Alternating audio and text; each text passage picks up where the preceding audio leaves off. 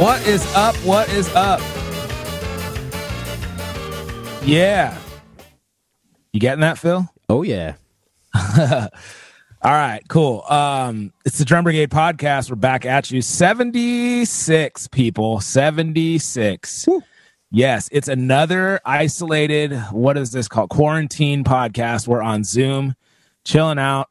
You know what we should do is like invite people, just post the Zoom number and then invite people to just be on, and then we can just mute them and they can watch us talk and stuff. And we can also just like have them on if we want. We can ask questions. That'd be hilarious. Yeah, maybe we do that next time. Some of my friends were like, "Hey, friends, how y'all doing? Join us for a drink." And they're in France, and they just like posted the chat thing or the Zoom meeting stuff, and a bunch of people joined them for a drink in their own homes. So maybe we do that brigade style. I don't know. I like that idea. We should try that. Yeah, we're dialing it in. Although we're 30 minutes late into this thing. We're supposed to end early, but we're starting late. So still troubleshooting this thing to give you guys the best episode we can give you. We do have a great episode for you today. We have like one of the funkiest dudes besides Zach Nager, one of the funkiest dudes we've like around. Mm-hmm. Coming on the show today. Hopefully, I haven't heard from him, so I'm a little bit nervous. So it's 50-50, people. We're trying. Terrence Higgins. How much do I mess up people's names, dude? I need you to start saying the names, Everybody Phil. does it. No one cares. Terrence Higgins is coming on. Hold on. There you go. One of New Orleans' heaviest drummers. Killing the game. He's played with some of your heroes. Phil is just thrilled, over the moon about this guest. Phil is the only one who sent in a question today. Really? Funky Phil. I'm the only one? Yeah. Oh, man. You love funk drummers, though, especially New Orleans style. New Orleans style. I know I'm gonna get schooled on that. We're Californians, all right? New Orleans. Yeah. I say it how it's spelled, but I know it's Nolans. Nolans. All right. Anyways, we're doing this one a little different, right, Phil? We're recording this one different because last week you were up till 2:30 in the morning getting that episode out. Yeah. There's some weird. Recording audio through the internet's a weird thing. Yeah. And then trying to match it up with direct audio doesn't really work great. So, yeah, we're trying to... The audio might not be as good because basically last week we took Phil's audio recorded separately from my audio. And then we didn't put them together. We just talked together on Zoom. But then I sent him my audio and the drops, and then he tried to match those up with his audio, and it was like all weird. So he had to basically listen to the whole entire episode and match it up so that it worked well. And I listened to most of it. It sounds like we're in the same room. It's pretty dope. So this one, we're just going for it raw, dude. We're just... Whatever comes your way is what we're taking. And hopefully it'll be good. So, yeah. All right. So this is episode 76. As I mentioned, this is the Drum Brigade podcast. I'm Corey Kingston. On the other side of this county, San Diego County, North San Diego County, all the way in Fallbrook at Phil's Castle is Funky Phil Pardell. What's up, Funky Phil? Yeah. Yay. He's got his family locked in a room so they don't like make noise because he got two little kids. I keep saying, dude, if your little kids want to come out and play, it's fine. You don't have to lock them in a room. I'm talking locked, chained, locked. Yep. They're not allowed to get food or water. No bathrooms. Yeah. And he's like, he just gives them the like if you make a peep, he starts taking his belt off. Yeah. Throat slit thing. So mean, Phil, to your family. You got to just treat them better. Yeah. Locking them in a room. They're sweet. It's cool. Like if they want to come, dude, if the dog's barking, they want to come out and play. It's fine. People know you got kids, you don't. I know. And I told them that, but we also, you have no clue how bananas it can get in here with two kids, the two kids and the dog. I heard Felix yelling like he's scolding Milo. I'm like, Milo's a baby. He's only one. And he's like, stop doing that right now. Yeah. Yeah, he doesn't quite get that Milo doesn't understand certain concepts yet. That's funny. All right. Well, anyways, this podcast, we've been doing it for a while. You can get it on all the platforms. 76 episodes, people. 76 episodes deep. You can get the show on iTunes, Google Play, Spotify, Stitcher, TuneIn, Overcast, Radio Public, and always you can get the latest episodes on drumbrigade.com. If you sign up for our newsletter by joining the brigade, actually, I don't remember how to do that. I think it's somewhere on our website. You could join the brigade. That puts you in the mix for our email list. You can get an email every week that says, here's the latest episode for you, and here's last week's episode too. So maybe you do that. I think we need to do a giveaway. Maybe give away some True Tones from our email list. Yeah. So we might do that. Let's plan on doing that next week, actually. Speaking of True Tones, the Drum Brigade podcast is brought to you by Revolution Drum Products. They make forward-thinking drum products with uncompromised quality and innovation. So as I mentioned, True Tones, we're going to be giving those away next week. They're premium drum dampers. They go on your drums. You don't have to put gaff tape all over your toms. You could just use True Tones, and you can rinse them off with some soap and water. You can fight getting that freaking Rona. Fight getting the Ronas if you wash them with soap. And then, they make your drums sound beautiful. I did a review on those True Tones, and you can watch that on my website or on my YouTube. I like that you get 10 of them. And they're 2 different sizes. Yeah, there's 4 big ones and then 6 little ones. It's great. Yeah, 6 little ones. They come in a sleek little case. You can put them in your stick bag. It's dope, man. It's like dope. Also, if you cannot wait, you just can't wait to hopefully win these next week. You could just use the code. You could type in the website revodrum.com and type in the code DrumBrigade15 and save 15% on buying these already affordable True Tones for your drums. So they make some other products like the Firefly drum key and T-locks, so your drums don't go out of tune. All kinds of things, man. So just go check it out. Use the code DrumBrigade15 at checkout and save some money. Thanks to Revolution for being on board for our show. So we appreciate that. Me and you, Funky Phil, we got a lot of things going on as far as lessons. We got some stuff we need to talk about for making our lessons better. I posted just a quick video about how you can sign up for lessons with me or Funky Phil. And if you want to do that, just use the contact form on drumbrigade.com or go to our individual websites, Corey Kingston, KoreyKingston.com, or Phil Pardell, PhilPardell.com. And you can just use the contact form, hit us up, and learn how to play drums like for real, though. Okay. So honestly, Phil, we got like the dopest setup than a lot of other fools have. It's true. Yeah. Like compared to a lot of fools, our setup is real like dope. Yeah, it's pretty legit. Yeah. So, we need to figure out some stuff. I need to talk to you probably later today about this because we can do this now, Phil. Can do this educational department of Drum Brigade. We can have full sign up and do it. So we got to figure out, we got to look into this. The problem is I don't want to talk about it on the air. We can't brainstorm this because then people will know my insecurities and they'll steal our ideas. All right. Anyways, are you getting at that we could branch out and get even more resources going? Yes. Drum Brigade resources, and maybe a more affordable way for people to get lessons. Where it's not like one-on-one and they can just group lessons. I'm going to talk to you about it later. So we'll figure that out. But that'd be so dope.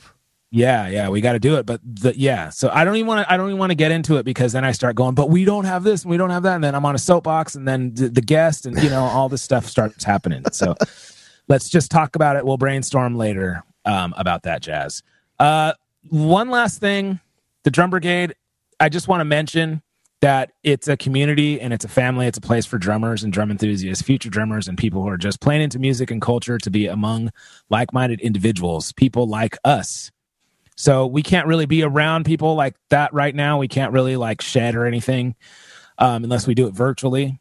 But anyways, it still is a means to support each other. This is our community, right? As a fellow drummer. If you're a drummer, you're cool. So we can help each other to like expand, excel our horizons, expand our horizons in a spirit of camaraderie rather than negative competition. That is our motto, camaraderie over negative competition. We have a bunch of like dope shirts and merch that say just that.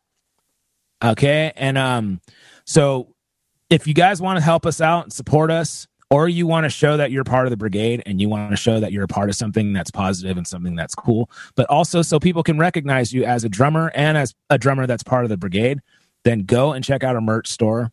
Support us in that way. Just reach out to us and hit us up and be like, yo, guys, what up? We're like so happy when that happens. Seriously. You want something to be mentioned on the show? Like, yo, guys, how's everything going? I don't know. Like, hello, friends. How y'all doing? Like, you know, like anything you want, just hit us up. Use the contact form, drumbrigade.com, or DM us. We see it all. We both see it all. Like when people DM us and they're like, yo, I really like the show. We see that and it helps us. It shows us that people are listening. So, but more importantly, like most importantly, our merch store, our merch is dope, Phil. I mean, I like it. I wear it every day. Right now I'm wearing a Revolution shirt because I like Revolution too. But hey, you're wearing a Revolution shirt too, Funky Phil. We're twins. Super twinsies today. Yeah. We both used the code Drum Brigade 15 on the, I'm straight lying, Revolution sent them to us. But you could get a Revolution shirt and use the code Revolution or Drum Brigade 15. Maybe we should do a code Revolution 15 on ours. I don't know. All right. Anyways, guys, that's the Drum Brigade. Just check us out. Support us, buy a t-shirt, all that jazz. All right, here we go. Let's get into it.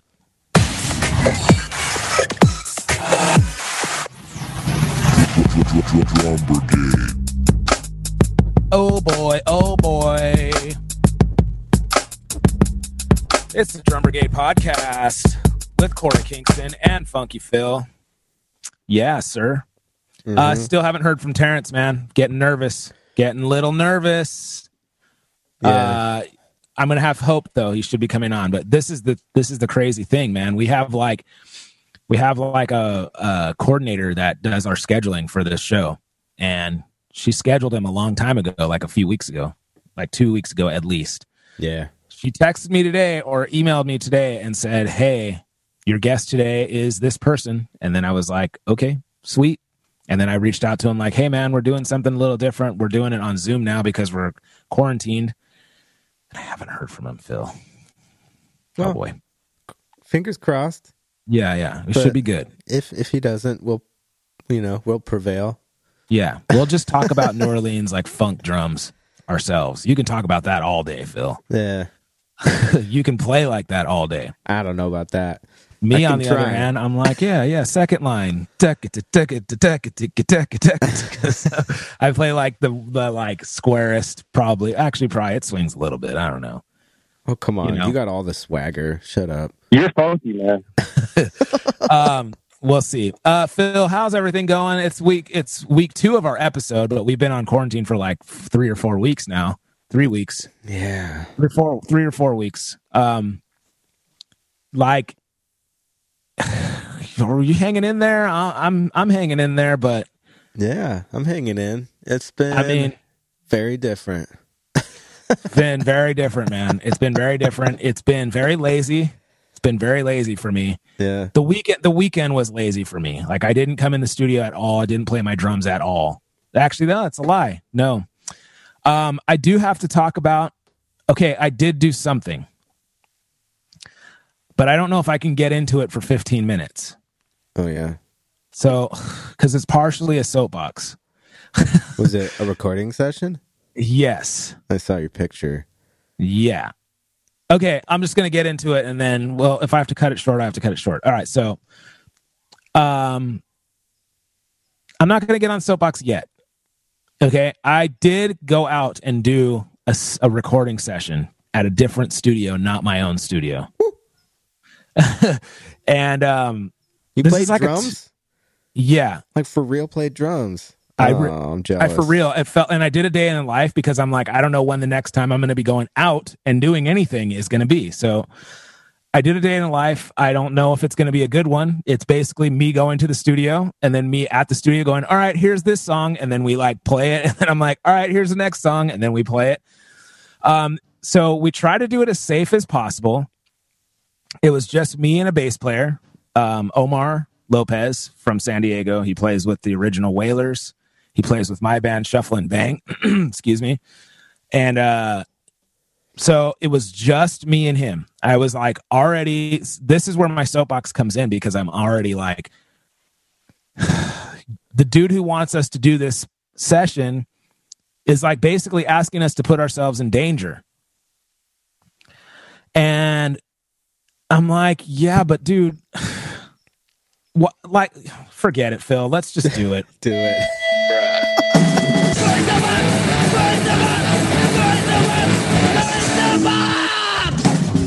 I ain't trying to hear that right now. It's a two-parter, okay?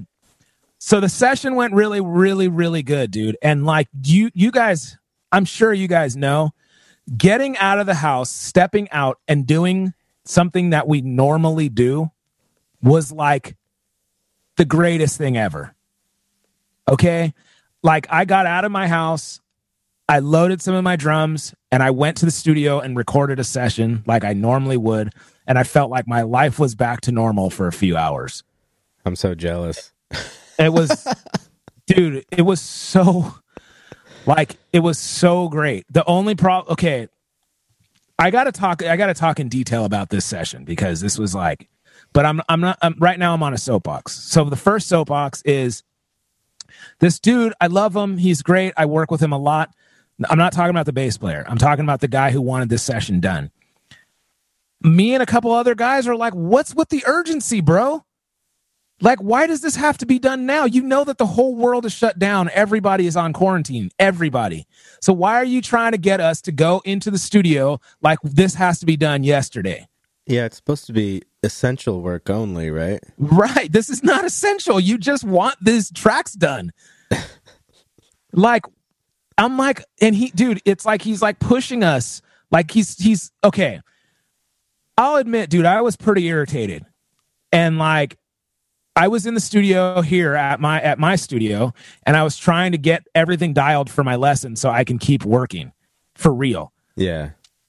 I am knee deep in setting you had to spend like a full day or two setting up your setup. So it takes some time to get everything dialed and everything working to see how you're going to do it, because you can't worry about that when you're teaching a lesson.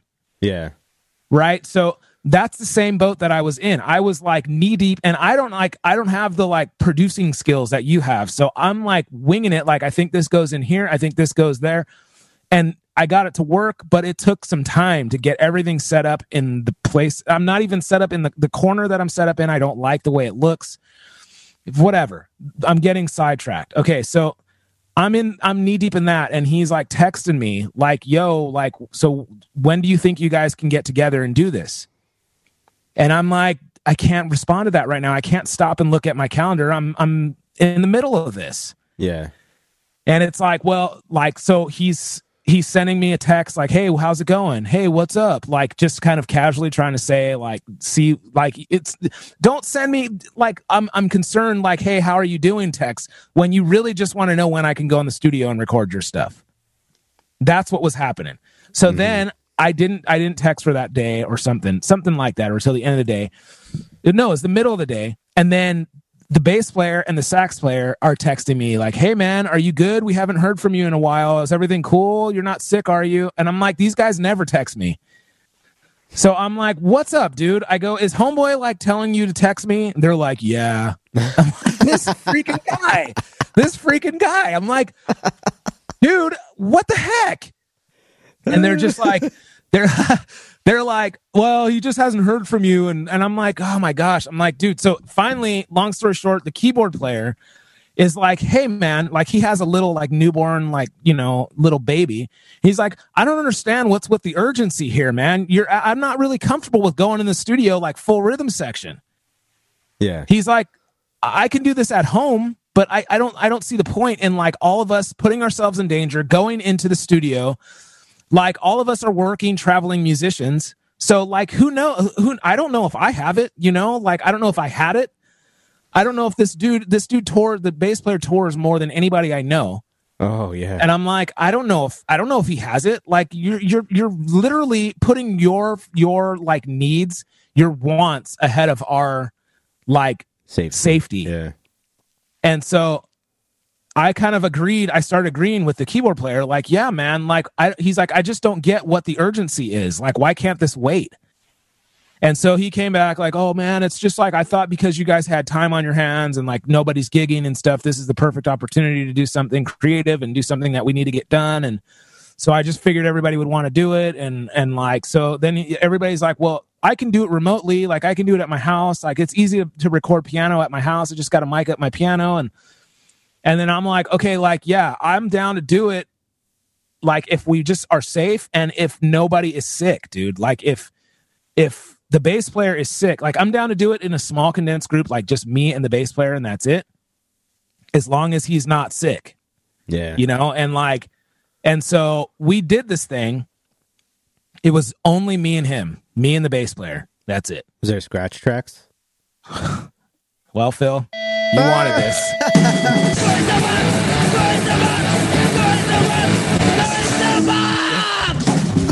I ain't trying to hear that right now. I wish I can show you what my charts look like. The guy sends me the charts and then sends me the tempos. And that's it. We're supposed to read down the charts, drums and bass only. This is a 20-piece big band. And he sends the bass and the drums. Bro, the drum charts, I think I do have them. Oh, I'm looking them up right now. I'm going to share my screen with you. My drum charts, dude, are like, oh, wait till you see these, Phil. Just wait till you see these. Like, I'm like, what am I supposed to do with this? So these are songs you've never played? So two of them I've played before. Okay. One of them is like, oh no, this one isn't even. So one is good. It's a trombone chart. Look at this one, Phil. Look at this one. Hold on. I'm going to share my screen with you and you're going to be like, what the heck? Wait, okay, dude, here it is. Hold on. Let's share my screen. Oops. Okay. Serious, answer me. This is my drum chart. What? Look at, dude, the sign, the coda. It's literally the same thing. Wait, keep going. I want to see all the pages. The same thing, dude. It's the same drum beat, dude. Kick on one, hi-hat on offbeat, snare on, these are eighth notes, snare on three, hi-hat on on two, snare side stick on two, offbeat on and of two. I love it. Kick on three. So, this is hilarious because whoever wrote this is kind of a good insight into what they think you do. Exactly. Not one drum fill, like not one thing. All he needs to know is to play a beat for a specific number of measures. It's basically a disco beat. Boom, got boom, got boom, boom, got boom, boom, boom. Like it's it for. Dude, how many measures are there? I mean, we're talking 66 measures with repeats. Oh, please tell me you recorded it just like that. Dude, do you think that I don't think I didn't want to, Phil? Don't think I didn't want to. No hits, no stops, no difference between any sections, just like the same beat. The solo section 64 measures of the solo section. 64 measures, repeat 4 times each solo. He wants 2 solos. Okay. Dude, are you serious? Like, I got lost like the first time through. Like, not even repeating. I was lost. It's so ridiculous. Oh, that's funny, man. Okay, so, dude. So there's no scratch tracks, I take it. Dude, okay, so I immediately text him like, hey man, can you send us like Sibelius, like MIDI tracks, anything we can play along to would help.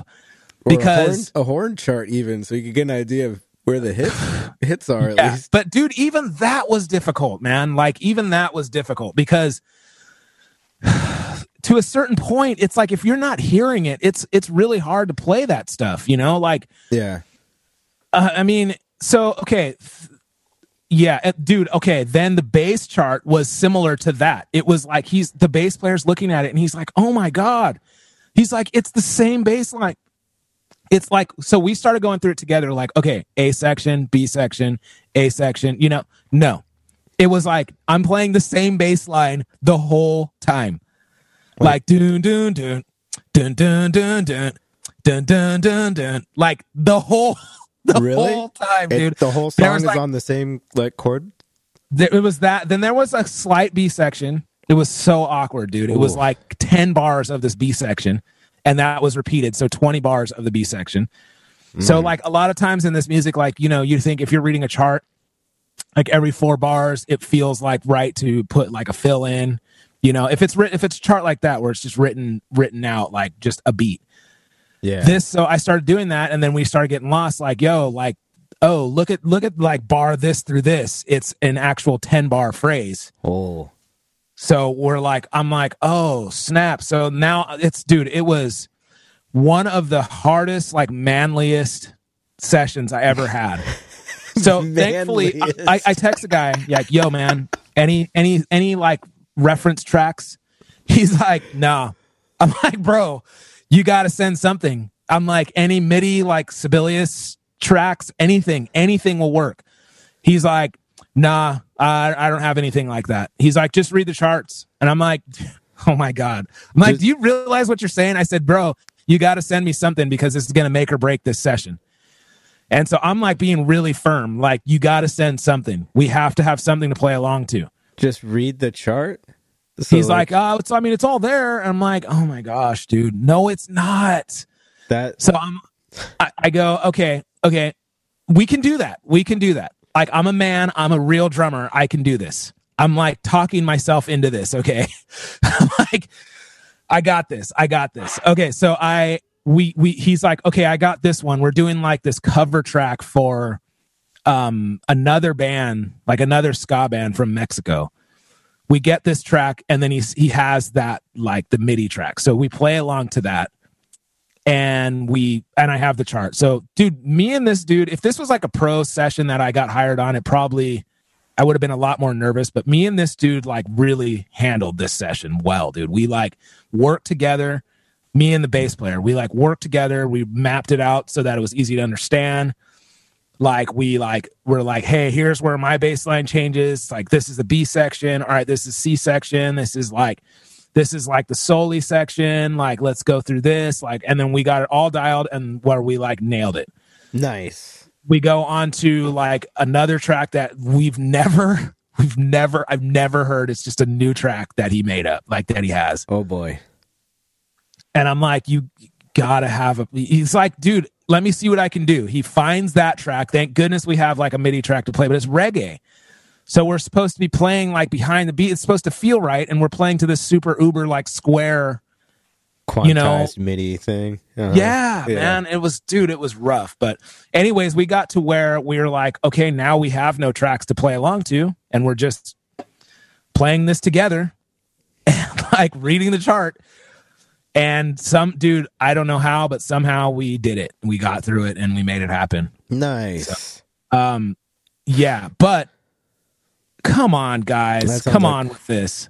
Sounds like it could have been a much smoother situation. Yeah. Come on with these charts. I ain't trying to hear that. I know you could handle all that, obviously, but it's just, why? It's unnecessary. I'll tell you one thing, dude.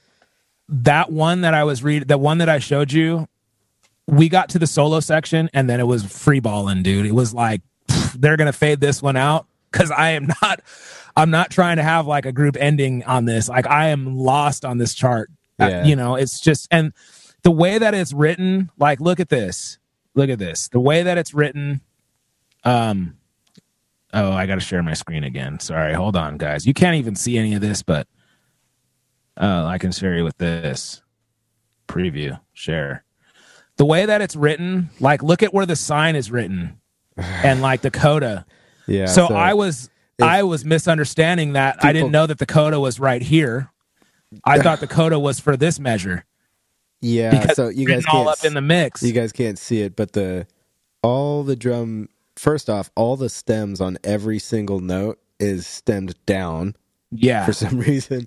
First, and yeah, then, so I'm not used to that. And then the downward stemmed notes are directly in the same space as the like this to the coda and the coda sign and any notes that are for structural things are getting like overlapped with downbeamed drum music too. And it's like I was like, hey, like I kept going.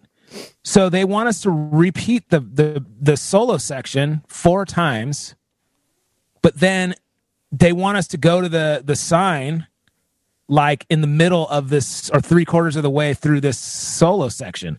And the bass player's like, that's not what I have. And I'm like, that's what I have. I'm thinking it's on like measure like 57. And I'm like, it's telling me to go through to it in the middle of the solo. So it's not 4 times, it's 3.5 times. And he's just like, no. And I'm like, yes. I'm like totally arguing with him on this. I'm like, oh, it's written here. It's written at the repeat. Okay, I got it. I'm like, I'm an idiot. Oh, yeah, I could see exactly. Yeah, that text is also, so the text you're talking about right now is also really high above the measure that it's supposed to be corresponding to. So yeah, it looks like I could see it because it's closer to the measures above it.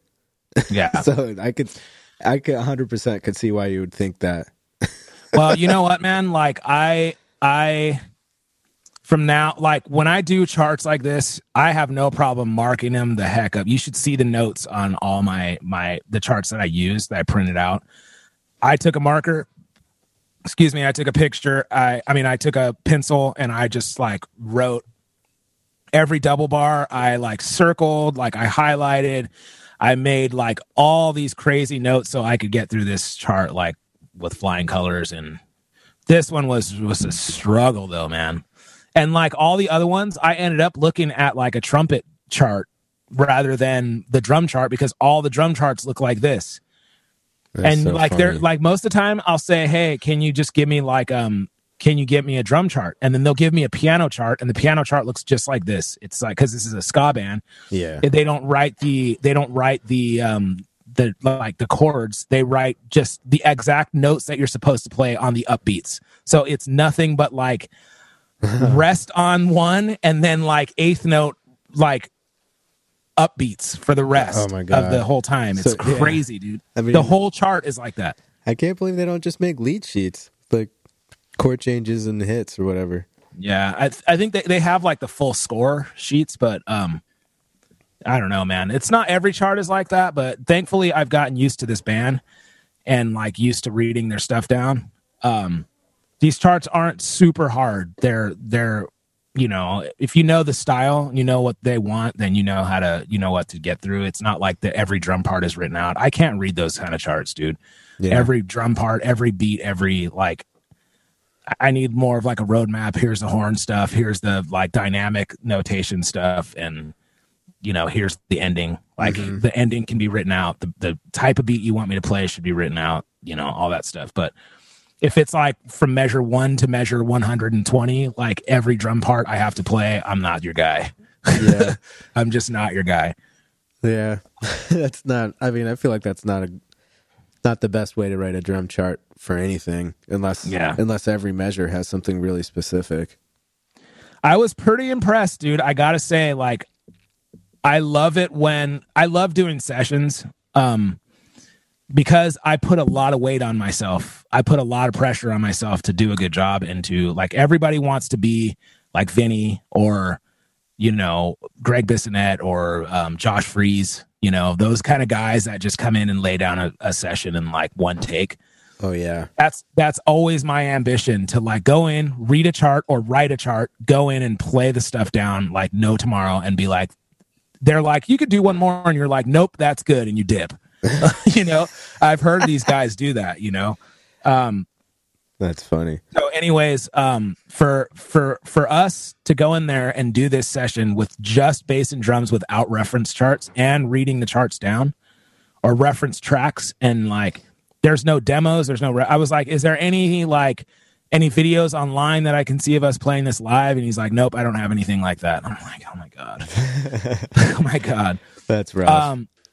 Okay, I haven't heard from this guy yet, so I'm gonna do another soapbox. I hope you don't mind, Phil.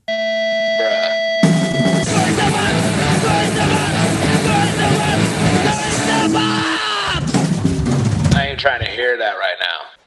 All right, still working on Terrence Higgins. He still hasn't responded yet. So because we're doing this via Zoom, there's no real way to like call him. I guess we can call him, but yeah, I wish there was a way that you can do Zoom where like you just call their phone number, you know. But I haven't gotten a response from him via text or email. So we'll just wait on that for a few more minutes, Phil. This time though, it's probably not his fault because we're doing this a little bit different. Ordinarily, we just call them. Yeah. So yeah, you know. All right, we'll work on that after this soapbox. I'm mad.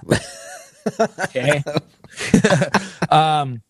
Dude, look. What happened? We're all in this crazy situation where we were supposed to be following the rules and being quarantined like good little Americans or whatever we want to call it. But people need to get off like telling me what to do, okay? I'm a grown man, Phil.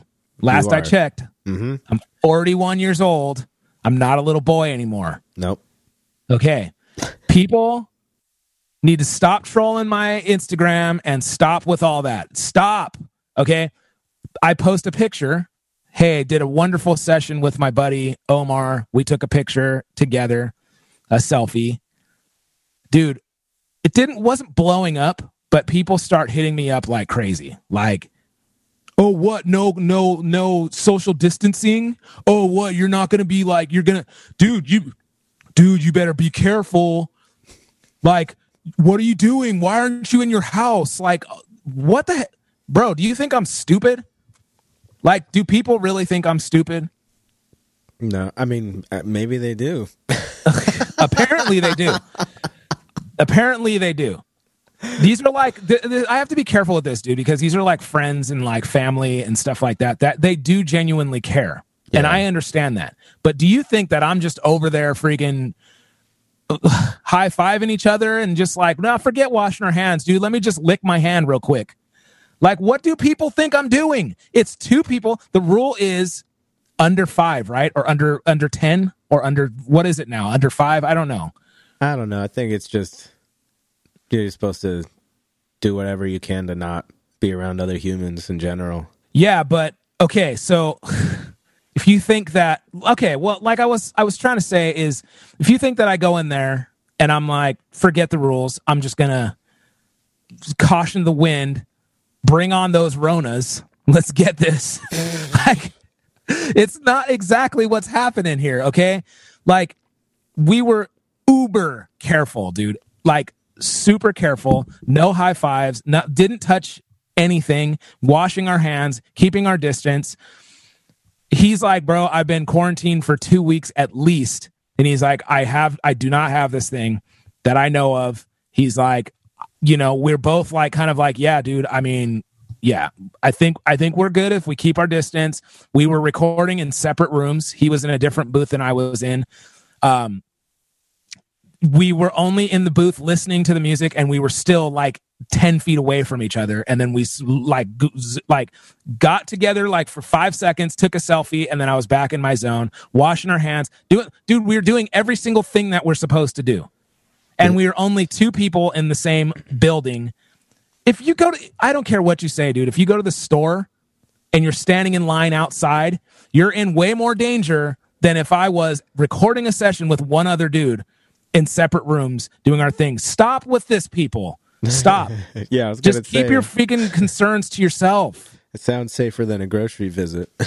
Yeah. And so I'm not saying like I don't appreciate people who care. Like I appreciate people who care, but like I don't feel like it's at some point it's not caring. At some point it's like you're trolling, dude.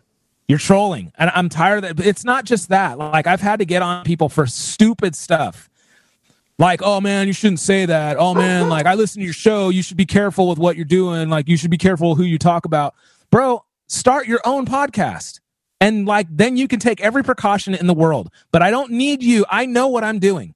I don't need you to tell me to like be my freaking conscience. I don't need that. I have a conscience. I don't need you to come at me and be like, dude, you should be careful. Bro, what? You're not social distancing? What's like, are you crazy? You know? And so like, I have to like get on people where I'm like, yo, like you're about to be blocked. You're about to be blocked. I feel bad saying this, but I don't have a problem with you making you give me my space. I'm a grown man. I'm not a kid. Yeah. I mean, I don't have a problem with that. I get it. I understand like some, like trying to be a good Samaritan and, you know, helping out to make sure that people are, you know, doing what they can to self quarantine. But yeah. Okay. Well, the only acceptable, you gotta also like trust, you know, trust the people that you know and know that they're probably doing that already. Yeah. Yeah. That's what I'm saying, dude. Don't just assume. Like, okay, the only person that I'm like accepting this for, but I still sent her a text, is my mom. I'm gonna get in trouble. The 41-year-old man is gonna get in trouble for this. Literally. But I'm like, look, my mom can tell me, hey, are you crazy? You need to be careful. Yeah. And so I'm like, yeah, I got it, mom. Like, what are you, my mom? Like, I got it. And she's like, yeah. Yeah, and she's like, you're not too big. You're still my son. I'm like, I know, but that's what moms are for. Yeah, and so I get it. But if you're not my mom, stop. Okay? If you're not my mom, you need to stop. Mom, you're good. I get it. You're my mom. You can do it. It's fine. I'm still going to let you know that I'm still a grown man and I don't need you to tell me, but if you're not my mom, you need to get off my Instagram with all that nonsense. Okay? Go get your own Instagram and be like, look, everyone, I'm taking every precaution in the world. And we're going to all give you clap emojis and be like, we're very happy for you. But if you see a picture of me with a selfie with somebody, or you see me at the grocery store, or you see me doing something, just keep it to yourself. I know what I'm supposed to do, and I know what I'm not supposed to do. And I know I don't need you, Mr. freaking policeman or Mrs. Policewoman or whoever, telling me what I should and shouldn't be doing. I don't need to know, like, are you crazy? Aren't you going to quarantine? Do you think that's a good idea? I don't need that. Yeah. Get over yourselves. I ain't trying to hear that right now. Mom, you're cool, though. It's all good. I want to know that you care. Everybody else, stop. All right. All right. Terrence Higgins coming up. Yeah. Yo, Funky Phil. Yo, Corey. We have some great listeners, don't we? Yeah. You know how they can be even more like dope than they already are? Keep listening. Definitely true. What else? Tell all your friends. Also very true. What else? Join the Patreon. All good things. But you know, the biggest thing that they can do is go to drumbrigade.com and check out the merch store. Yes. We have so much like dope swag up there. We got men's shirts, sweatshirts. We got women's shirts. We got kids' shirts. Yes, onesies. We got socks, Mugs. phone cases, Stickers. got it all. All in different sizes, all in different colors, just for you. So if you want to show the world that you are a drummer with style and you're part of the Brotherhood of Drums, go to drumbrigade.com, visit our merch store. Oh, yeah. The Drum Brigade podcast is brought to you by Revolution Drum. Right, Funky Phil? Yes. Yeah. True Tones, which are premium drum dampers, Firefly drum key, T-locks, solid brass cymbal fasteners, all kinds of different things. They got a collaboration with Big Fat Snare Drum called the Butter Cake. Oh, yeah. Yeah, beefy. Yes. Revolution makes forward-thinking drum products with uncompromised quality and innovation. If you guys type in the code DRUMBRIGADE15 at checkout when you visit RevoDrum, RevoDrum.com, you can save yourself 15% on any of those products. Yes. Use the code DRUMBRIGADE15 at checkout, RevoDrum.com. Drum Brigade. Oh boy. We're back, Funky Phil. We are back. Yes. This is episode 76 Drum Brigade podcast. We are so happy. He came through. He's on the Zoom app, ready to chat it up with us. Let me say this before, okay? Plays with the Dirty Dozen Brass Band. Plays with John Schofield. Dr. John has his own band called Swampgrease. Now let me say this right. See, in California, we say New Orleans. I know that's wrong. But he's a heavy drummer, one of the heaviest drummers from Nolans. He did some tracks for Norah Jones. He played with the Black Crows. George Porter, the bassist who's the bassist from the Meters. This dude's funky, man. Okay, Phil, to say the least. Yeah. Funky. Yeah, With an O, funky. yeah. Endorsed by Sabian, Vic Firth, Pearl, Remo, Audix, among more. He's played with so many different artists. Please welcome to the show, Terrence Higgins. Oh, Yeah, I like do that. Like you say we actually say New Orleans. New Orleans. Okay. Some people say Nolans, but not really. We don't really say Nolans. Yeah. A lot of people in New Orleans say New Orleans. Okay. Or New Orleans. Oh, I like Okay. that. New Orleans. Yeah. Yeah. I mean, we're all just so like robotic. He's from New Orleans. Yeah. So when I see that on posters, I see Nolans. I mean, it depends on where you're from, I guess. But, I guess so. at least what part of New Orleans you're from. But that's cool. Man, how's it going? Thank you for coming on the show, man. How's everything going out there? You guys all quarantined and, how's it going? Oh, man. I mean, it's it's a nightmare, man. Yeah. It's I think our worst fears coming true, man. I mean, we don't even think about things like this happening. Right. We think we're untouchable at this point, and we all privileged and living, really decent lives, and then the whole safety net falls out of the bottom of it, Yeah. And then, it's like, my industry, our industry, music has just been totally obliterated. Dude. You know what I'm saying? So yeah. It's crazy. Yeah.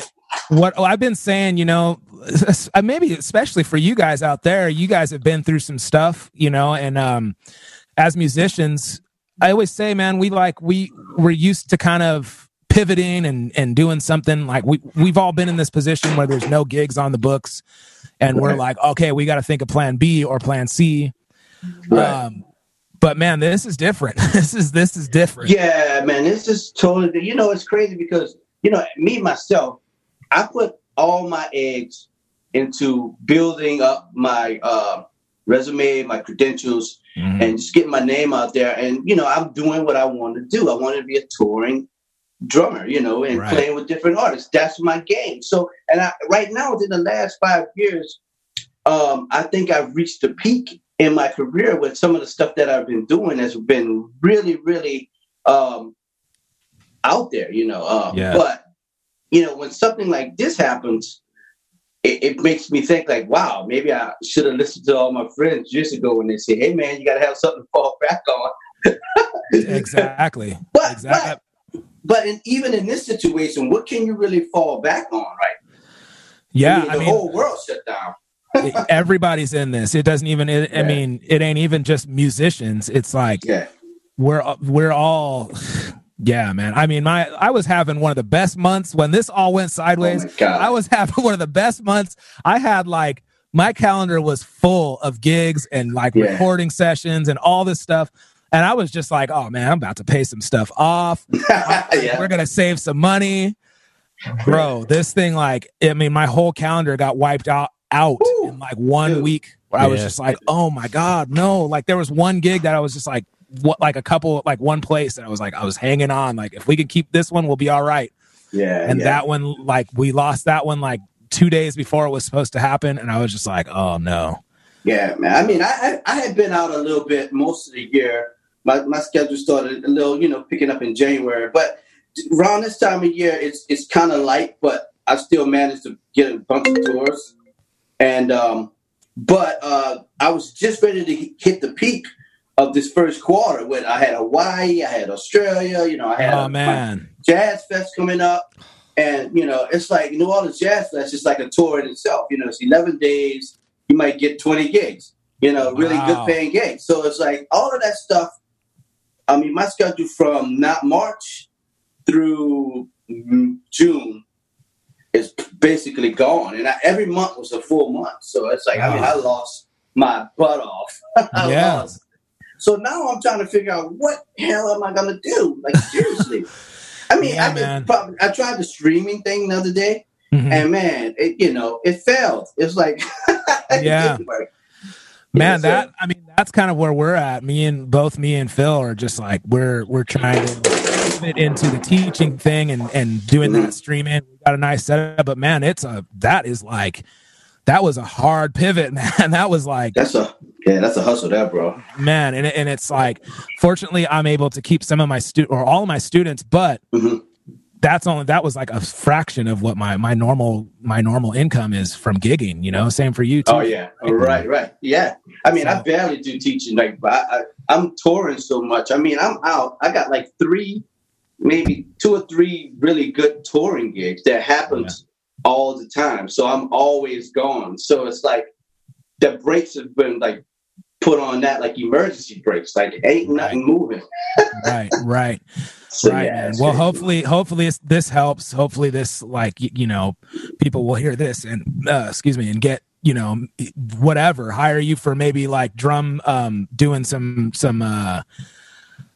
what's it called? Like recording drums at your house or like. Oh yeah. Well, I got that set up. So yeah. Yeah. Or like maybe some students will come your way or, Right. But I have heard too, some of my musician friends have said, hey, have you tried, like the Grammy website has Music Cares. Yeah. I got that filled out. I think I got an email saying I was going to get something from there. I also applied for like the SBA thing, and there was another local business association type of grant that I applied for. And let me see, I'm still searching for other stuff that may be helpful. I don't know, maybe some unemployment benefits, SNAP. Yeah, we got to, man. There's got to be stuff out there, man. Like, I don't have a lot of faith in like the government helping us out, but they've never helped us out before. But like, I do hope that like our community, the music industry community, can come together and help us all out, man. Because I mean, the whole floor just fell out from underneath us, all of us. Yeah, I mean, social distancing is like a plague in itself to what we do, because we basically live off of social events. Exactly. I mean, we live off the land of the people gathering. I mean, that's how we get paid. And then social distancing is awful. Oh my gosh. Oh my goodness. Oh, yeah, it's crazy, man. I was just before you came on, I was just talking about that. Like I did a session over the weekend and it was just me and the bass player. And we did we followed all the rules. We were like apart. We didn't shake hands and all that stuff. And my Instagram my social media started blowing up with people like, "What, are you crazy? Are you not social distancing?" I'm like, right. It's like, right. Yeah, everybody wants to be a policeman or something, So. Yeah, but everybody's stigmatized too, because it's like I went to the grocery store, man. It was like people was like walking around, keeping away from people and really looking at people like, uh-oh. Like some lady was walking around the store coughing and not covering her mouth. And I was like, woman, if you don't put something on your face, I mean, and she was just like, and every aisle I went down, she was on the aisle. So I had on my gloves and a N95 mask. Just look. And I was trying to get away from her, but it forms this kind of stigmatized thing. Like you look at people like, they could be infecting people. Exactly. It's scary. Man, so you've done some really great stuff, man. We were listening to some of your stuff, that Swampgrease album. Oh my God, man. Funky, man. So good. Yeah. Yeah, I mean, that was a project I put together. I had done, this is like my second project. The first one I did, I was touring with Dirty Dozen, I think I left that band in like 2013 formally. Okay. But I was touring with them, and then I was, their music was great, but I was always looking for an outlet to just kind of discover where I'm at, So I put together the first Swampgrease record, and then, that came out, and then I finally did another one. And the reason I did that one was I had a fire lit under my butt because I was working with PreSonus Electronics, and then they said, "Hey, man, we should do another record, and we should webcast the whole making, do a webinar of making the record." And we actually did it. So we threw together some tunes. I worked with my good buddy Nigel Hall from Lettuce, and then John Cleary. I had George Porter on, Ivan Neville. I had the bass player Calvin Turner from Mark Broussard's band, and who also played on my first record. So it was like a killing cast. Andrew Block on guitar. I mean, it was a killing cast. So the record, we kind of threw it together, but the fun part was the webcast. Webinar using PreSonus. I think we used Studio One and some not their interface, but we used Studio One and maybe some preamps, and they were able to come in with some cameras and webcast the entire making of the record, which got an incredible amount of views. So when the record actually came out, there was a platform already laid out for it because we had all my sponsors went in with the email blast, and so it really, really worked in like a marketing sense. Yeah. Because I didn't have a label, I did it independently, so out of my pocket. So that in turn paid for itself with all that help that the sponsors became involved. Man. Dude, having the people that you had on it, no wonder that's a funky record, man. Yeah, man. Yeah, man. And it's long overdue for another one, man. I've just been so busy, man. It's literally, my schedule has been they call me Terrence Giggins.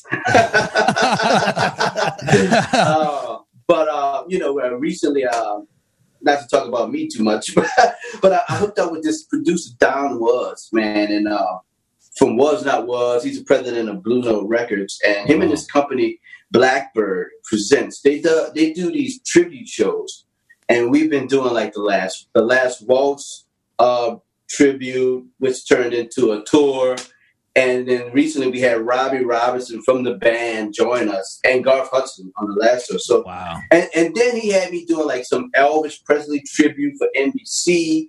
He had me on the Willie Nelson tribute that was in Nashville. That's coming on A&E. Cool. April 12th, I think. So yeah, this is like my first country gig ever in front of 18,000 people with all the greats. Oh man. I mean, it was like, oh my God, how did I get here? Yeah. So I turned around and look at Don Wood and say, oh, he's responsible. Yeah. It sounds like that's what you need to be doing right now. Like, maybe another album, or like, all these guys, we're all out of work and we're all just home trying to be creative. It sounds like that would be something that would be cool to. Oh, actually, I've been doing some writing. I got a bunch of stuff. Like I archived these ideas. Nothing's really done, but now I'm starting to pull stuff up and say, hey, I can actually finish this. Because I got my home recording rig set up.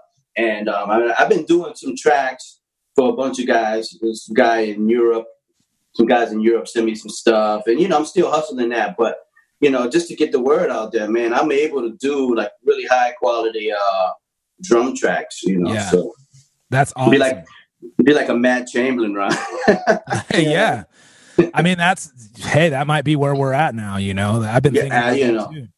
Yeah. So, all right, we got a listener question. Well, listener co-host question from Funky Phil. Phil, can you ask from Phil? So Phil, we call Phil Funky Phil because he's a big fan of funk, especially New Orleans funk. And he plays all that stuff too. So Phil is just like really jazzed that you're coming on today. So was I, but so Phil literally wrote into our own message board and was like, like, hey, I want to ask a question. I'm like, Phil, you could just ask it online. Like, you don't have to write it. All right, Phil, so go ahead. Oh, I was just wondering what it was like. Well, I got two heroes of mine that you've played with, is Dr. John and Alan Toussaint. I was just wondering what it was like working with each of them respectively. Oh man, I mean, I worked with both of those guys in different situations. I think one, working with Al, I played with him some stuff when I was with Dirty Dozen, and we actually played. It was a Grammy Award show, and Nice. it was a segment where it was Dirty Dozen brass band with Alan Toussaint, and Lil Wayne. Whoa. What? It was freaky. So we kind of closed the show. I think Lil Wayne had a big hit out with Robin Thicke. So Robin Thicke and Lil Wayne did their little bit. Then they segue into like a New Orleans transition. It was me and Alan Toussaint actually starting off the Big Chief song.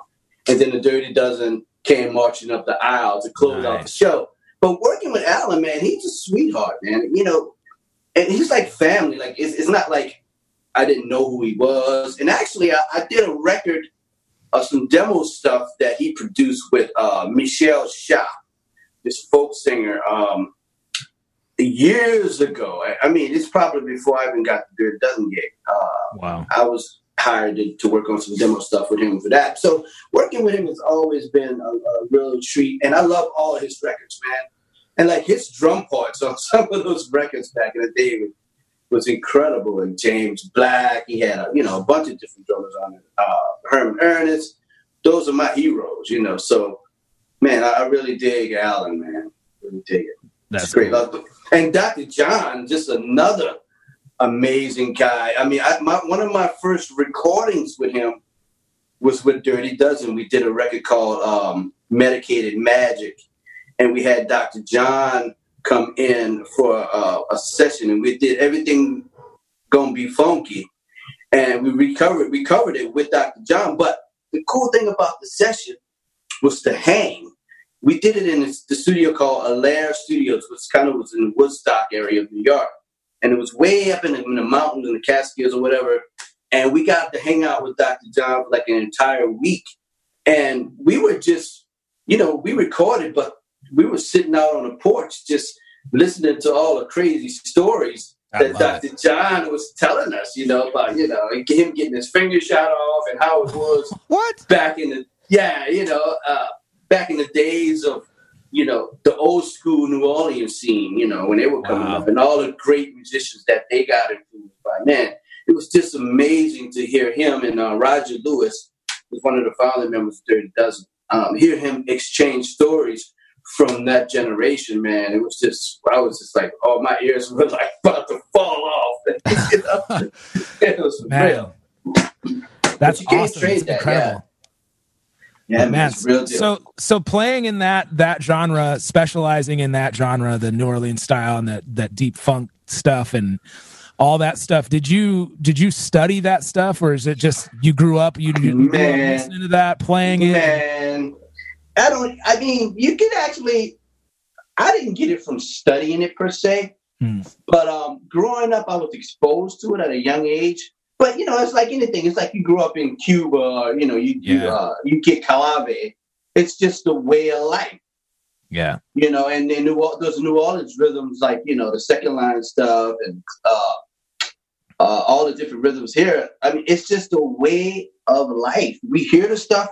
Sometimes we take it for granted because, it's just second nature to us. It's like what we do. It's like, it's not even just the music. It's the way we talk, the way we walk, the way we socialize. The food you eat out there. Yeah. It's all that stuff is part of the culture. So I can't say I really studied it, but maybe later on, as I got more serious about, I guess after I got the gig with George Porter, I played in his band, and that was kind of my crash course into like the New Orleans funk thing, with he had me checking out a lot of Zigaboo stuff, a lot of records he played on with different artists like Snooks Eaglin and Earl King, and I really got catapulted inside of the New Orleans drumming vocabulary, And then after that, I joined the Dirty Dozen. So that was a different side of the coin from the New Orleans musical perspective. So, and I pretty much played with pretty much all of the legends. I'm probably one of the last youngest drummer who had probably played with all of the legends, from Dr. John, Earl King, Allen, Snooks, members of the Meters, members of the Nevilles, Dirty Dozen, Treme, dudes with Bobby Marchand, dudes you don't even know, my Wild Magnolias. So I played with, even the young group, John Cleary, Bonarama, whoever, I probably Papa Goes Funk, the Dumpster Funk. I mean, I probably played with every New Orleans band. And the craziest thing is now I don't play with any of them. I play with Ani DeFranco and Tab and Wall and stuff that Don was doing, with Last Waltz and all the crazy gigs he does. So it's like I'm barely playing with New Orleans artists now. Man, that's funny. That's cool. It's cool though, because you can hear it if you listen to stuff that you're playing on, or you listen to your Swampgrease stuff. You can hear it right away. I can hear the difference in it's not just a funk groove, or it's got that swing to it. It's got that sag to it. That 16-note swung hi-hat pattern. It's all in there, and it's you could taste it. It's it's there, and it's different than if you wrote out that part and had me play it out here in California. I would be trying to play it like that, but it wouldn't sound like that. It's definitely a thing, and I think it's more of a natural ability for me. It's that wasn't something I had to work on. It's sometimes I'm doing that and don't even know I'm doing it. It's it's kind of swunk. but here's the thing. Here's the thing though, man. Most of the gigs, when I'm playing with Ani DeFranco, I can't really apply that.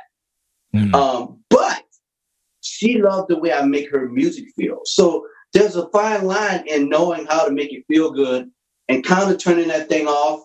But some kind of way it's still embedded into what I do. So, and I think she loves that. It doesn't sound like New Orleans, but it feels like it could be New Orleans. Right. I've gotten into that same idea where I specialize in a niche genre too, in traditional Jamaican music, traditional ska and reggae. And I would go on these tours and then come back and try to play a pop gig or a rock gig or something, and they would be like, "Bro, everything you play sounds like reggae." And I was like, "Oh man, I got to fix that, I can't have that." And so that's there's something to be said about being able to turn it off when you need to be versatile. And then, but then when you need to put that on there, that's there, it sounds authentic. So I gotta say that my versatility and diversity is probably my strongest attributes, even beyond my technical ability. I'm naturally talented as a drummer. I don't study any one thing in particular, but I do try to play the nuances and the essence of whatever genre that I'm playing. And I think that's what kind of sets me apart.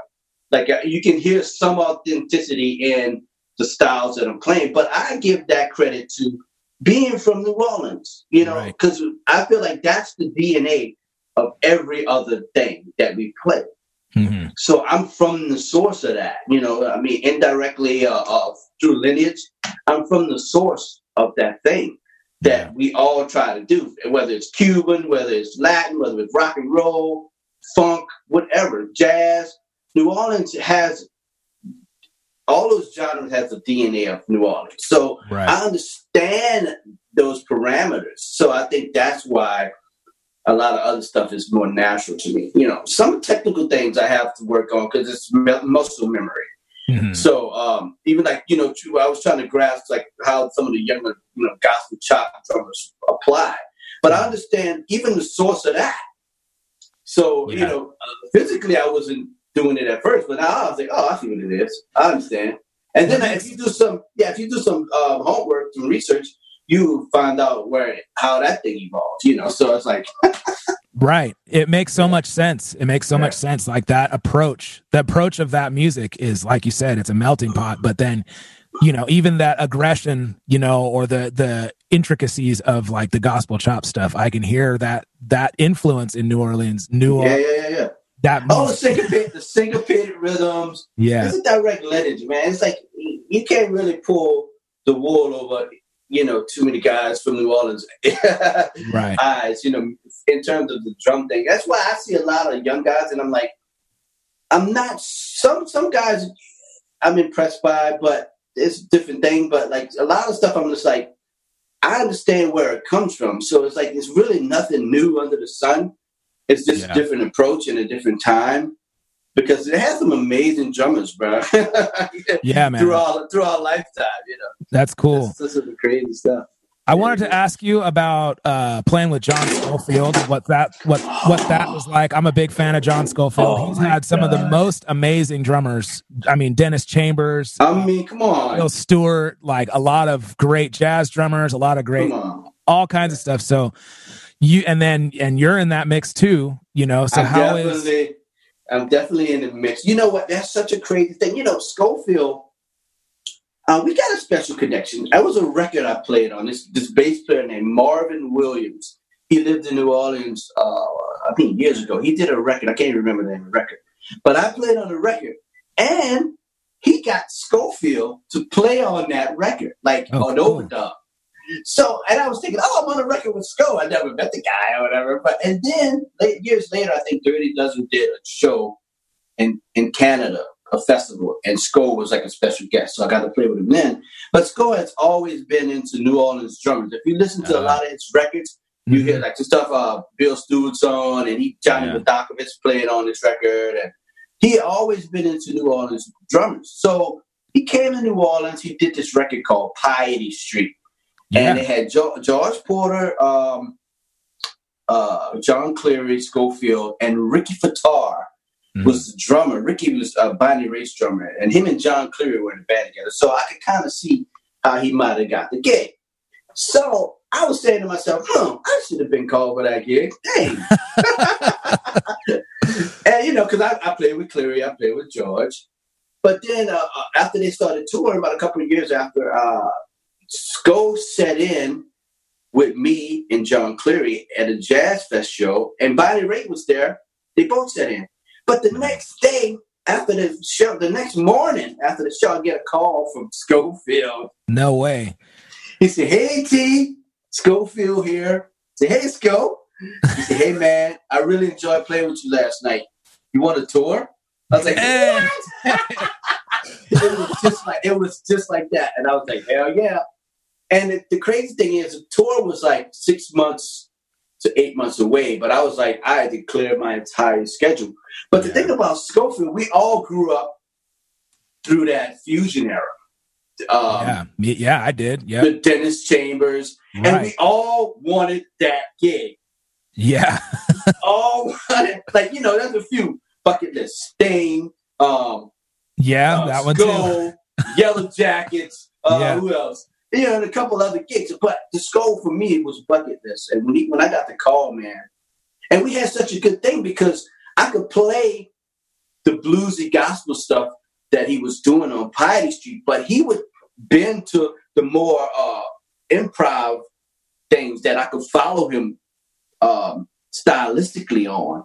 And he picked up on that subtle the way I would switch, to play with him. And after that tour, man, it was great. And after the tour, I remember he said, "Hey, T, we got to do more stuff." And then he called me for another project. And then we did that. It was me, Nigel, Andy Hess, and Sco. We went on another tour. Wow. We called the R&B band. And then he called me for an Uber jam. My friend really? Adam Dice said, Sco was like, "Man, who can I get to play this with these tracks?" And Dice was like, "Hey, man, call Terrence. He can play that stuff." Yeah. Sorry. That's all good. And so I wound up doing like an Uber jam tour with Sco. Hey, man, that's so killing. Man. Yeah, Sco is he's like family, man. I get him and Susan, his wife. It's so incredible. Yeah. Man, that's killer, man. That's so cool. That's so cool. Yeah, man. People don't even know. Yeah, man. So that's dude. You played with some serious people, man, and rightly so, man. Of course. But man, it's really cool to have that, on your resume. So very cool. So Okay, let's jump on this wheel. We call it the Wheel of Death. Don't worry, nobody dies. We just I thought it was that. I'm trying to stay alive though. Drum Brigade Podcast. All righty. Yeah. Drum Brigade Podcast, episode 76. We're gonna jump on this Wheel of Death with Terrence. This is gonna be awesome, man. These stories are like these stories are just like yeah, you can see us, but we're just excited about this. It's cool, man. So okay, I'm about to spin this thing. Here we go.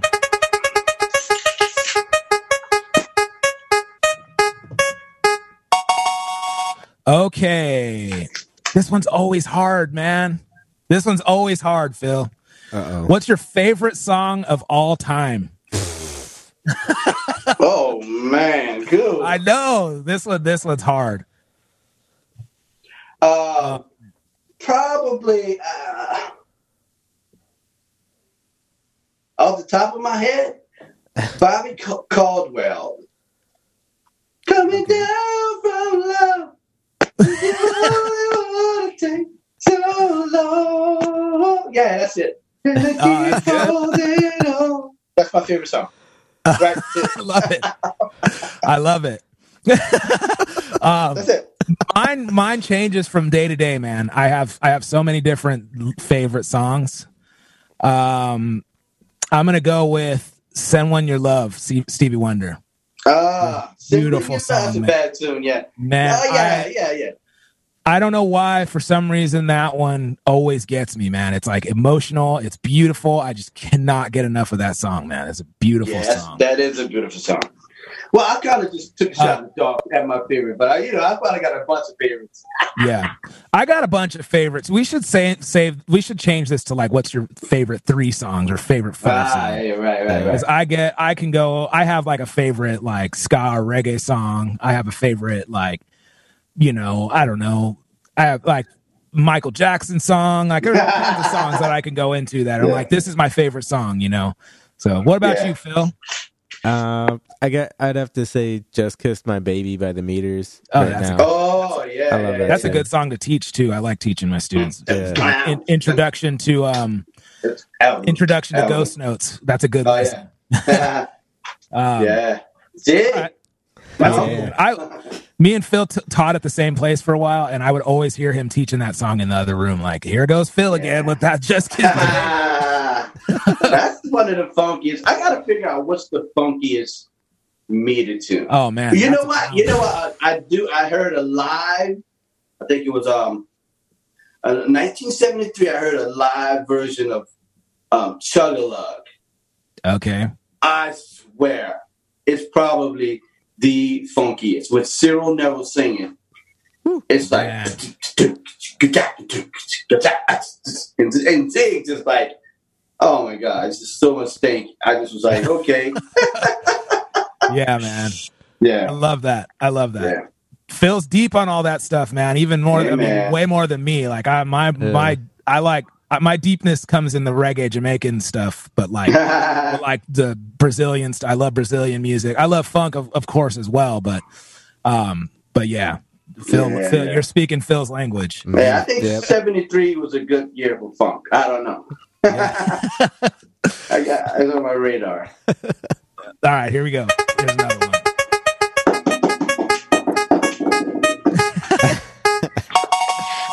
Okay, what's your favorite thing besides drums? Favorite thing to do? Favorite thing, like, it could be anything besides drums. Bowling. Okay. That's cool. I love never bowling. Guessed that. That's great. Bowling. My friend Tab and Wall. I mean, I bowl, but when we're touring, we all bring our bowling balls. Mm-hmm. And he brings his golf clubs. I don't have golf. I borrow his golf clubs. But we always tend to go bowling when we're off.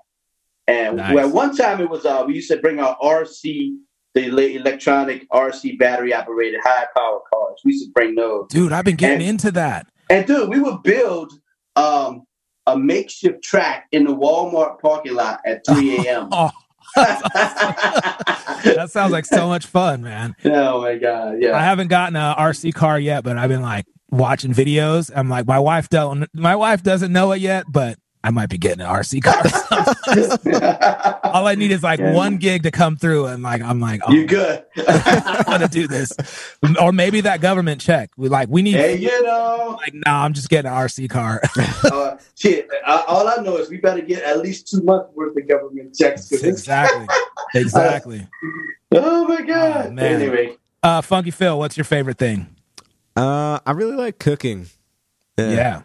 I've had your chili. Oh man, dude, I made a pot of veggie chicken soup last night. Ooh. And bro, I had it, and I was like, it's the best stuff. I thought my gumbo was great, but I ate 5 bowls. It was killing. Oh, I know how to cook for myself. Yeah. So man. Yeah, it's great. I think my favorite thing is I'm into cycling. I haven't been riding my bike too much lately though, but yeah, I'm into cycling or like hiking. I've been into hiking. Oh man. You know what though? I think what's coming in is photography. I'm not very good at it, but man, I like doing that. It's relaxing, it's fun. Yeah. So I think besides drums, you could have your pick on any time. If I'm like, I could go take photos somewhere, or I could go on a hike. Oh yeah. Or if I can go. Dude, I've been doing more hiking the last 2 months. I did Grand Canyons. We did like one of the trails. I went down at least 3 or 4 miles. Whoa! And then I did a couple of spots in Tucson, a couple of hiking trails in Tucson, and what else? I did one more. Oh, I did the Redwoods.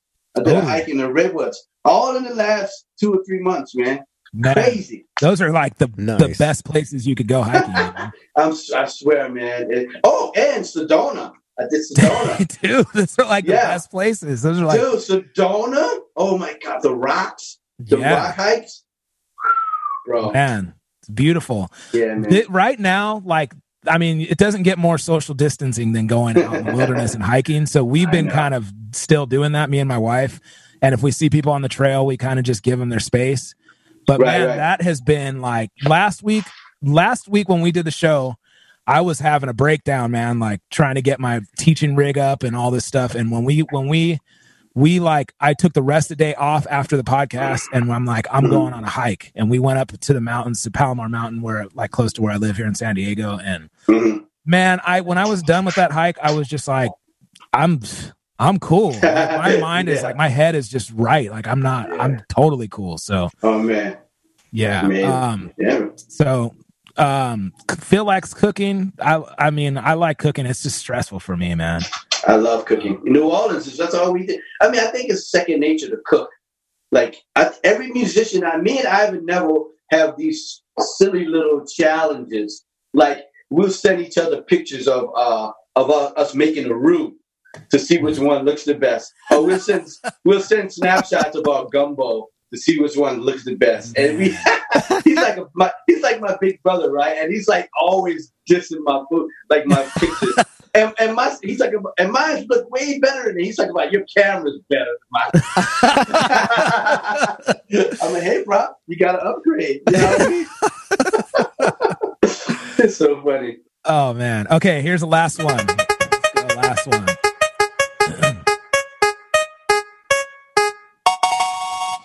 Well, Phil, we got another one here. We always have to. So our rule. Okay, this question is: give us 3 things people may not know about you. And our rule is, because we asked this a little bit, like quite a bit on the show, we have to change. Me and Phil has to change it every time. So, 3 things people may not know about you.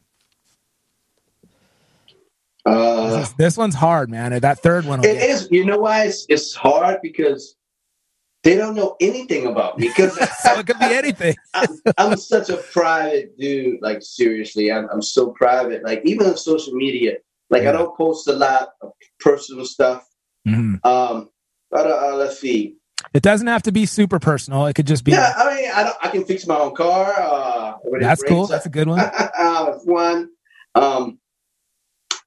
Besides drums, I like to cycle or something. I don't know. Cool. And I do cook. All right. That's There good. you go.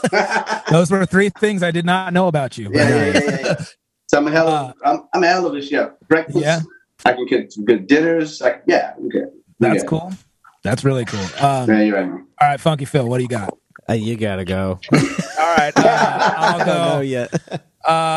Okay, different from last time. Let's see. Man, now I'm stumped. All right, I've only been to New Orleans one time on tour. Well, maybe I've been twice, but one like proper, like where we got to walk around the city one time on tour, and I drank a bunch of grenades. Like I drank probably like 3 or 4, and then I went and played my gig. I was a kid, man. I was a young kid, and it was a small gig. It wasn't like a big, huge, like serious gig, but I don't remember much about that gig. I do remember having the gig, but I had a lot of fun. I do remember that. Like the people were like, "Don't drink more than like 2 of these," and we were like, "Nah, we're good." Yeah, and so we stumbled back to the gig and played the gig, and I feel bad for everybody who paid for a ticket that night. But this was a long time ago. All right, that's 1.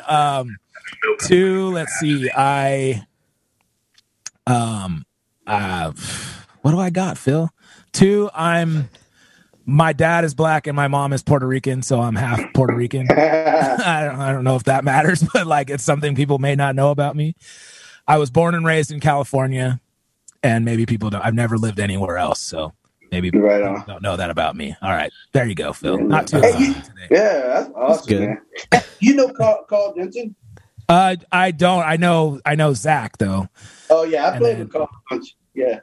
Yeah. So that's my dad is a singer, and so my dad has worked with Carl a little bit. Yeah. Not in his band, but I think they've worked together. And then Zach Nager is a good my guy. Zach. Yeah, I actually did the Peach. It was me and Zach. We double drums. Oh. The World is a Peach. One of those shows with Carl. And I also done after Zach. I think I filled in for some Tiny Universe stuff. Okay, yeah, 2 of the funkiest drummers we know, man. For real. You and him. That's like Zach. The world ain't ready. Zach is he's a freak. So Zach came on the show, and we got a bunch of his drops that are so funny, man. Like, listen to this. Okay, wait. He said, "This is the best one from Zach." Just not that funky, honestly. That's so him, man.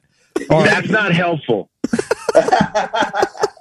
He's like we're talking about like being on this quarantine and not being able to work, and then I hit the button of Zach saying it sucks. Basically, is the word. So we love Zach, man. Zach's the homie, man. He's a cat, man. Freaking dope drummer, man. Like, oh my god, sitting next to him, watching him play that stuff, I was just like, oh, that's how it goes. Yeah, because you know what? When I played with Carl, it was like I was getting stuff that he actually played on. All that boogaloo stuff. That guy's he really understands the inside, and it's the West Coast thing too. So it's like he's got it, man. He's definitely funky. He's dope. All right, Phil. 3 things. All right, I get these aren't the best, but I haven't been to the beach in years. What? You live like 15 minutes from the beach, fool. Well, I mean, like I've driven by. I haven't really gone in the ocean in years, but I got 2 young kids, and trying to hustle a lot. But I really need to get to the beach again. Too long. Number 2, I love Brazilian music from the 70s and late 60s, but a lot of the 70s Brazilian. Friend, dude, I play in the 70s Afro funk band. Yeah, it's so ridiculous. But go ahead. I love that stuff too, man. Yeah, it's super fun. And then my 3rd one, a lot of people probably already know this, but I really like the song "Love TKO." Dude, I've told you that story. I can't help it. I played years ago. I had a gig with the dude who wrote that. The keyboard player. His name is Gip Noble, and I was telling you, man, this dude is a character, man. Like that's his one claim to fame. He's a funky dude, but he's gotten like like what's it called? Like eaten up by the 90s, like the late 80s and the early 90s, and he stayed in that. And so like he's funky, but some of the patches he's using is like, oh man, come on, like just use like an organ or like a Rhodes or something. Why are you using that like weird synth patch? Like he's that, but he's a cool dude, man. He's like, but yeah, that's funny. And he like rides that train of like, I wrote that song, right? He's that guy. Like you could be playing like a rock gig, but he'll throw that song in the mix. It's on the set list. I haven't played with him in years though, like years and years. But yeah, that's cool. That's cool, man. Okay, so hold on, Phil. There we go. Terrence, we're gonna wrap right there with you. And man, I appreciate it, man. Thanks for the hang. Man, of course, man. Thank you for coming on. That was like really, really, I mean, I can't say that enough. Just your stories and like just hearing your perspective on feel and all that stuff is really cool, man. We really appreciate it. Yeah, right. If people want to get in touch with you or hire you for anything, they can go to your website, right? Which is Terrence Higgins Drums. Yeah, that's still relevant, but mostly Facebook or Instagram. Okay. Terrence Higgins Drums and at Terrence Higgins Music. Okay. Yeah, and then your stuff is all over Spotify and all over that stuff. Spotify, yeah. Go and check it out. Hit the follow button. Hit the like button. Do yourself a favor and just go listen to this man's music, man. You will like feel it in your bones, in your soul. You will feel it. Thank you, man. Man, thank you so much for coming on. And maybe we'll just have you on again, or maybe we'll do like you and Zach together. That was yeah. Ready for that, man.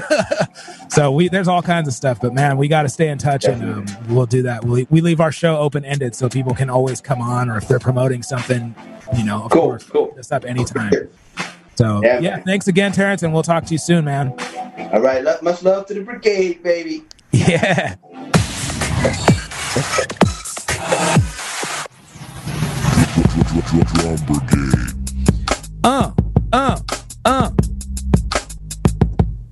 Dude, Terrence Higgins.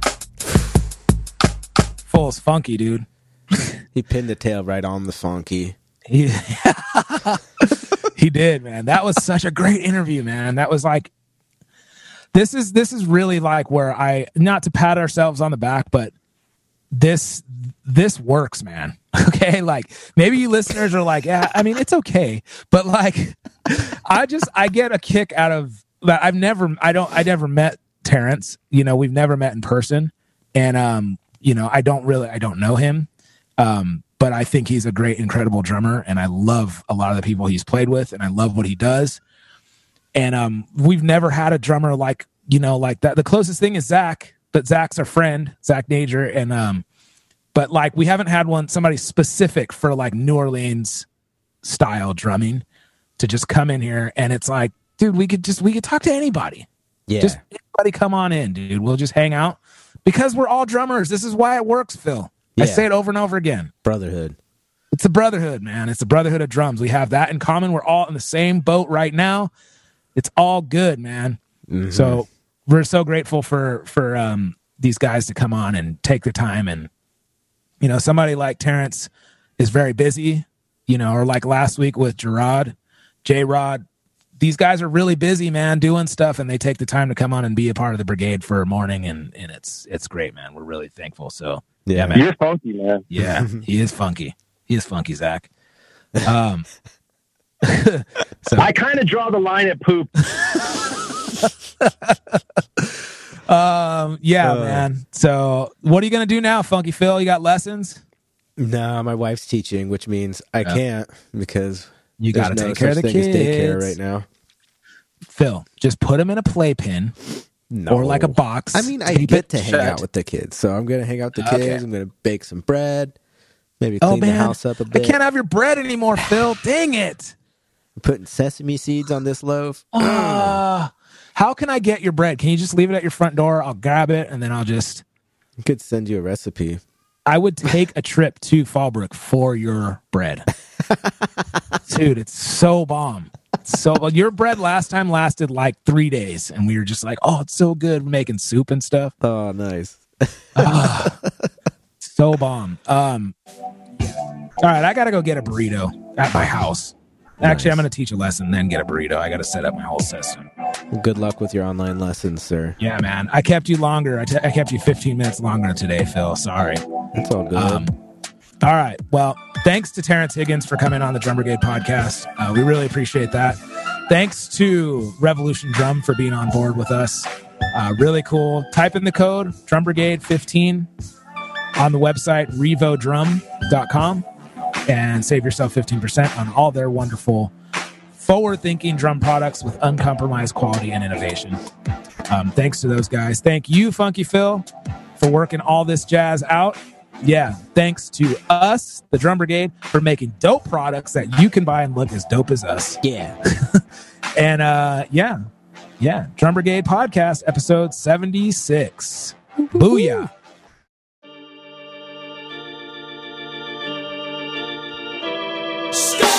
Thanks for listening to the Drum Brigade Podcast. This podcast was recorded in the Beat Locker at Pimp City in Oceanside, California. This podcast was produced by Funky Phil Pardell, and all drops and original music are by Corey Kingston. The Drum Brigade theme song is I Don't Like Your Music by The Busters. For more episodes, please visit drumbrigade.com and hit up our archives to hear some great interviews with Thomas Lang, Daniel Glass, Stan Bicknell, Tosh the Drummer, Kurt Busquera, Mike Dawson, and many, many more. For all other things, or to get in touch, please visit drumbrigade.com. Oh yeah, one more thing. Like and subscribe.